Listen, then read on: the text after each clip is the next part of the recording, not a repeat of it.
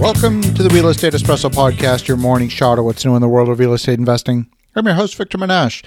This is the weekend edition where we interview notable people from the world of real estate investing. Today is no exception. We have a very special guest today. He's a repeat guest. He's none other than Mr. George Ross.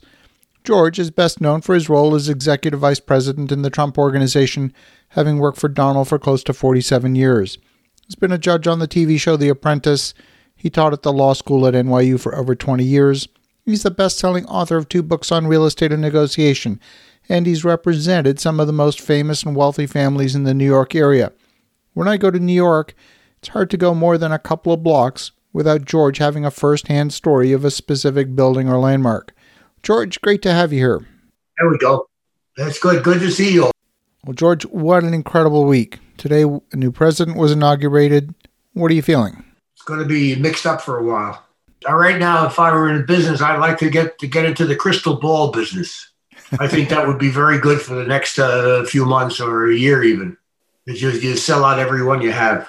The big problem they have is that getting this COVID under control, and the effect that it's going to have on business or investing is, it's anybody's guess right now. Absolutely. I mean, if you look at, for example, the hotel industry, we're probably not going to see a return to travel till the second half of the year. I mean, how many businesses are sitting enough cash to withstand a 60% decline in revenue for 18 months? No question.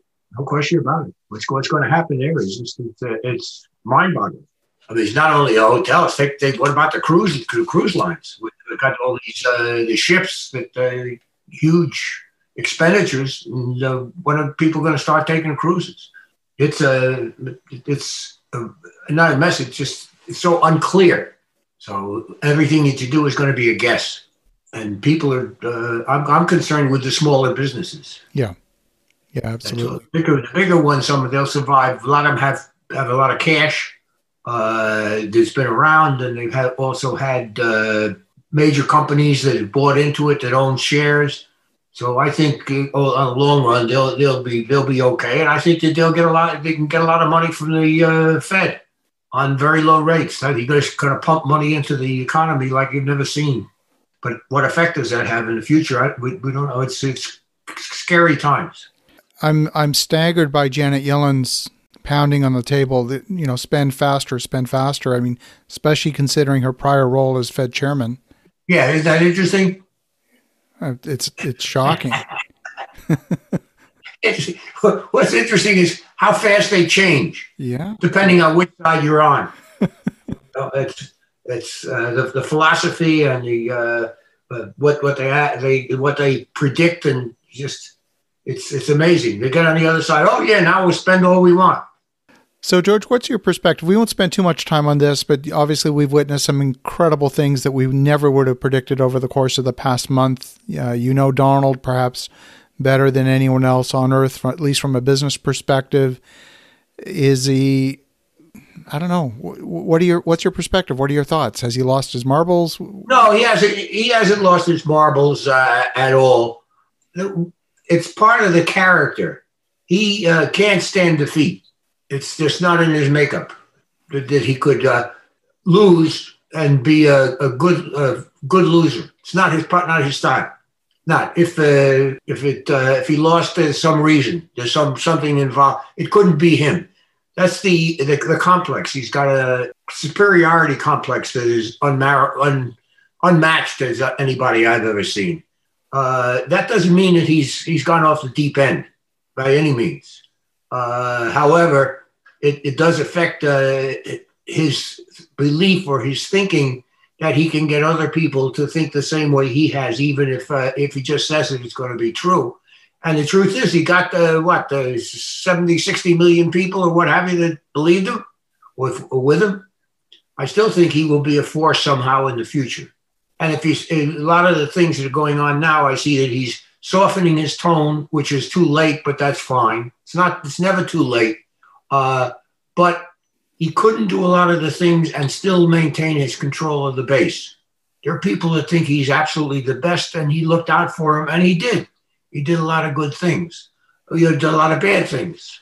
But the difference is a businessman is not a politician, and a politician is not a businessman. So that's really the basic the basic problem. But all things considered, I'm happy Biden won. I'm happy at this point because I think the thing that drove Trump or got him was really the virus, the pandemic. I think that basically is what sunk him in that he got something that's not within his control, and somehow the people want to blame it on somebody. Who are you going to blame it on? Blame it on the president. I don't think it makes a difference who it was, who the president was. I think that was the factor that really was his downfall.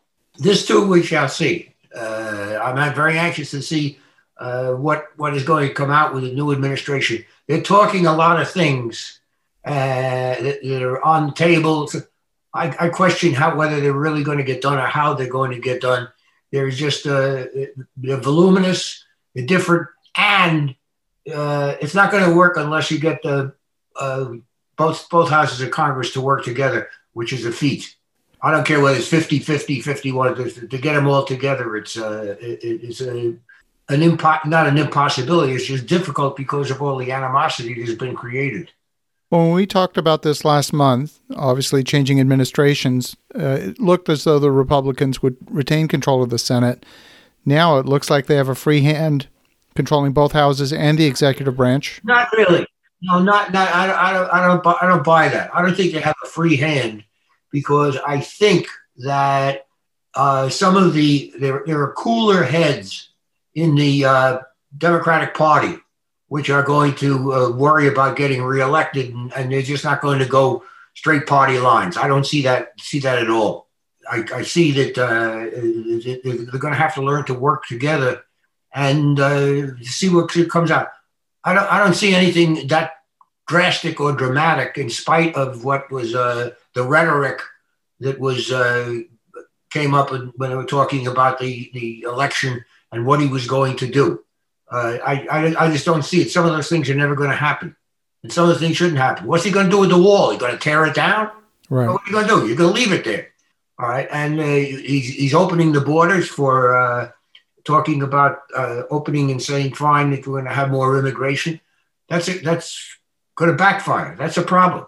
It's going to be. So a lot of the things that I hear or was said, I don't believe will come to fruition. And maybe they will, but it's going to be a lot longer. And it's got to be put off until they get the COVID problem some degree of control, because it's a mess, and with all the businesses and what the effect it has on business and the effect that it has on people's lives.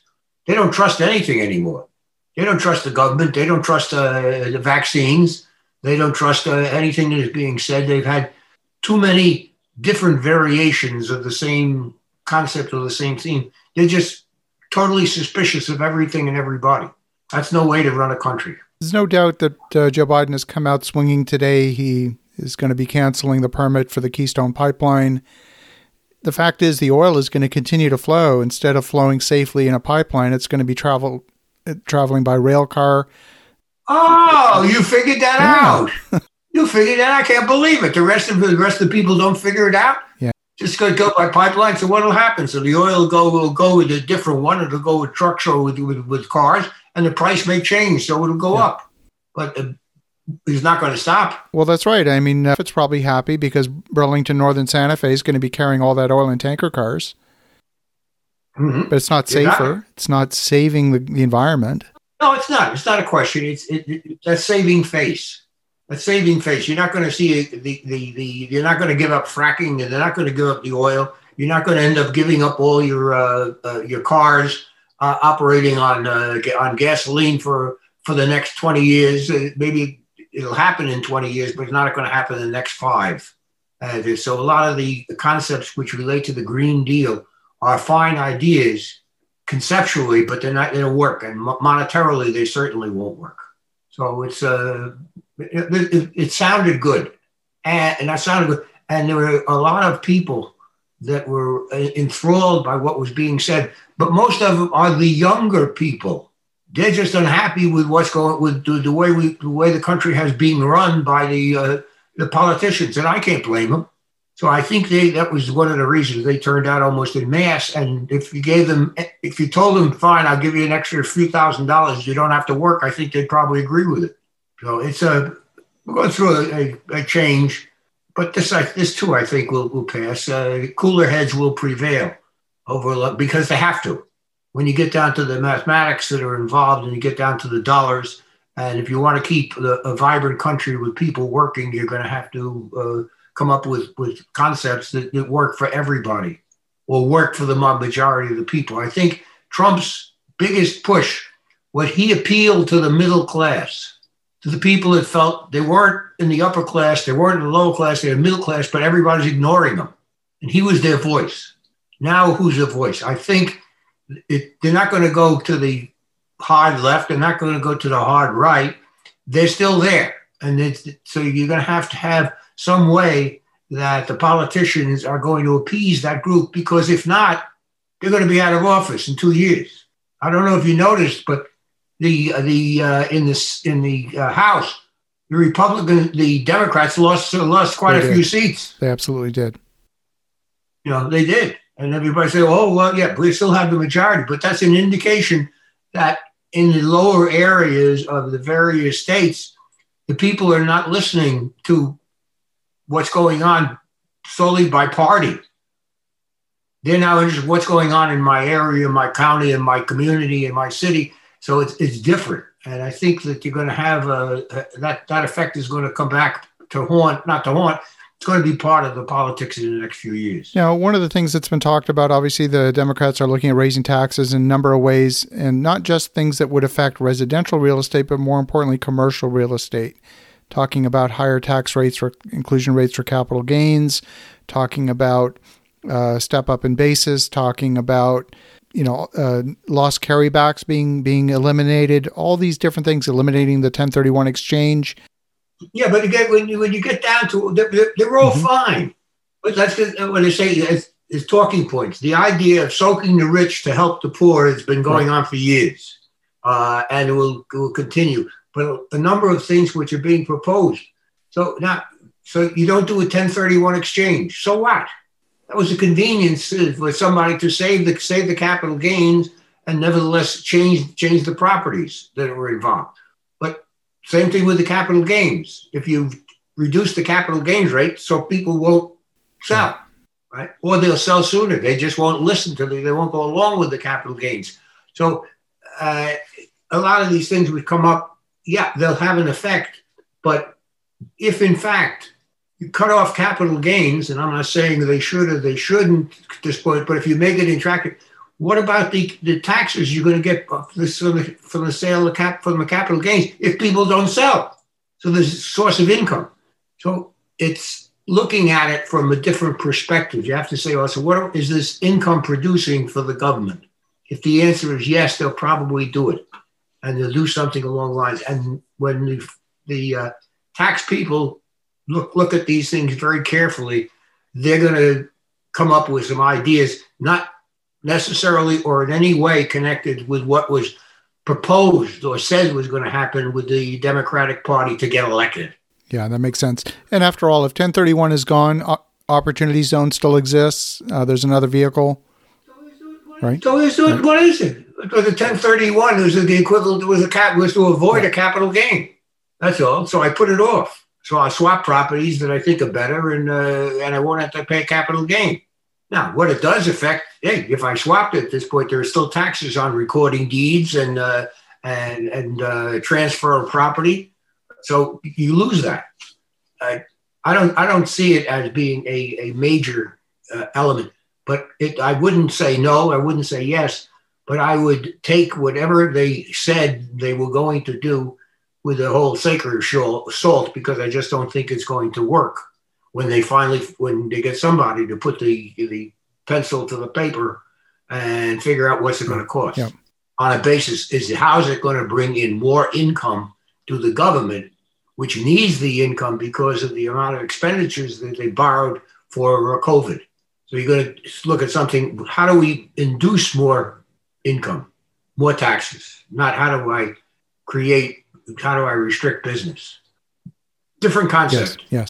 But having said that, real estate is still the way to go. That's not going to change. In my estimation, it's going to be there, and it's about the safest investment that you can have for people who know what they're doing. The people always have to have a place to live, a place to work. And over a period of time, there's always been an appreciation of real estate. And I think that is good. I do think that if in the short term, certainly, there are going to be some very attractive deals, because the same concern which you and I are talking about now is triple it for the average person. You might say, maybe the time has come to sell and get the cash and do that. You need that thought process for a lot of people to create a very attractive investment opportunity. That's my feeling. Well, I don't know it's okay, but that's what it is. I love the perspective. But having said that, I would suggest to all of them that are now on us, and especially those that will join us on the next go-round, that reserve judgment. Don't move so fast. A lot of things that were said are not going to happen. A lot of things that weren't said are going to happen. So just sort of hold back a bit before you do anything drastic, to let the smoke clear and become apparent which way it's going to go, which way things are going to go. And I think you're going to see a lot different than what was said. Wow, I love to hear George's opinion. You definitely get the sense that George has a very balanced perspective on the politics in Washington. He's not blindly for or against any individual. He sees their strengths and weaknesses, their approach to problem solving. With a full understanding, there's no single right answer, just pros and cons. Sometimes you have to make decisions that will result in winners and losers, and that just comes with the territory. As you think about that, have an awesome rest of your day. Go make some great things happen. I'll talk to you again tomorrow.